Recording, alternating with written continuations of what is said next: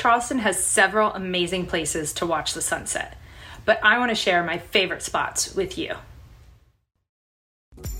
I had a wonderful childhood growing up in small town Pennsylvania.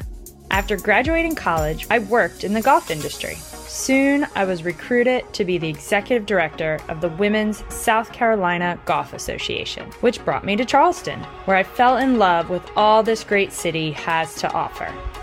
Pristine beaches, history, and the championship caliber golf. Now, I spend my days helping others live their dream lifestyle here in this beautiful state. I'm Jennifer O'Brien, and this is Living the Charleston Coast Lifestyle. Alhambra Hall is a public park in the Old Village section of Mount Pleasant. The stunning view looks out over the city of Charleston and the harbor. Be sure to bring your fur baby to play with other pups in the dog park. There's a children's playground directly across the street for your little ones. Fort Moultrie on Sullivan's Island is another great place.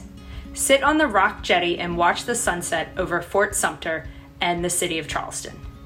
Most likely, you'll get a view of the dolphins playing in the surf.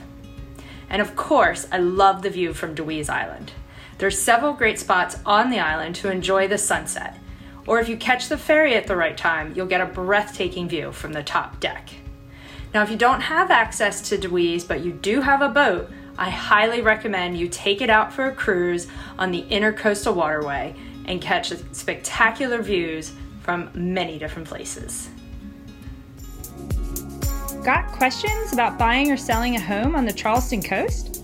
Call or text me, Jennifer O'Brien, at 610-283-0867 for a free copy of my exclusive Charleston Locals Guide with my hand-picked recommendations of the very best restaurants, tours, and fun activities throughout the Charleston area.